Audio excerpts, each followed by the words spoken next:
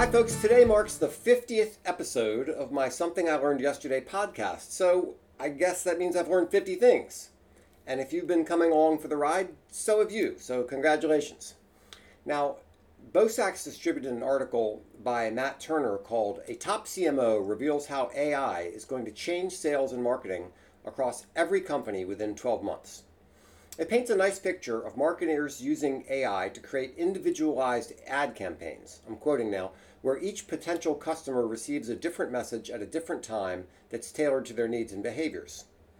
Well, it's time to start planning for that now, because AI isn't magic. You can't just say, "Hey AI, make some individualized messages for these people." Based on what? The robot will reply. Start thinking now about what kind of data you'll want to have in place to power these lovely AI customizations. And this doesn't only apply to marketing, it applies to content creation as well. You'll want a few different kinds of data. For example, the simplest is behavioral data on your website. How people found your site, what they did when they got there, what topics they read about, whether they commented on articles, and so forth. You'll also want to track how they interact with your brand in email and on social media.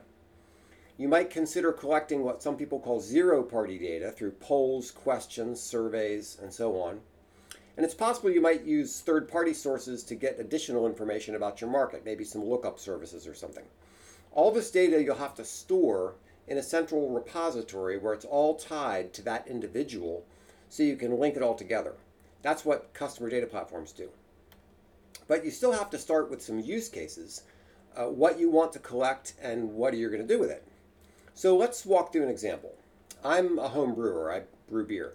So let's say I owned a website that sells home brewing supplies and equipment. There are all sorts of things I would want to know about my customers. Is he a hobbyist or a professional? By the way, I'm saying he just because it's easier, not because home brewers are all men. Well, a lot of home brewers are women. Does he do extract brewing or all grain brewing? Does he have the equipment to do lagering, or does he stick with ales?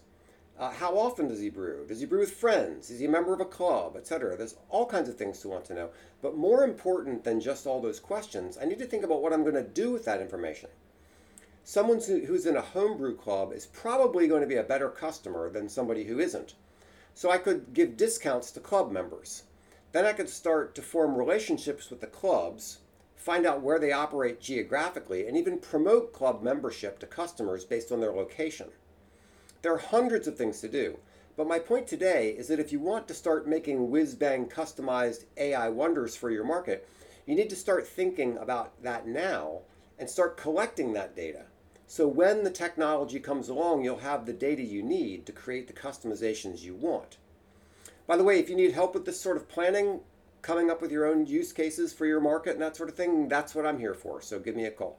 Thanks so much for listening. Please like and share this video or find a friend that you think might benefit from it and send it to them. Thanks so much.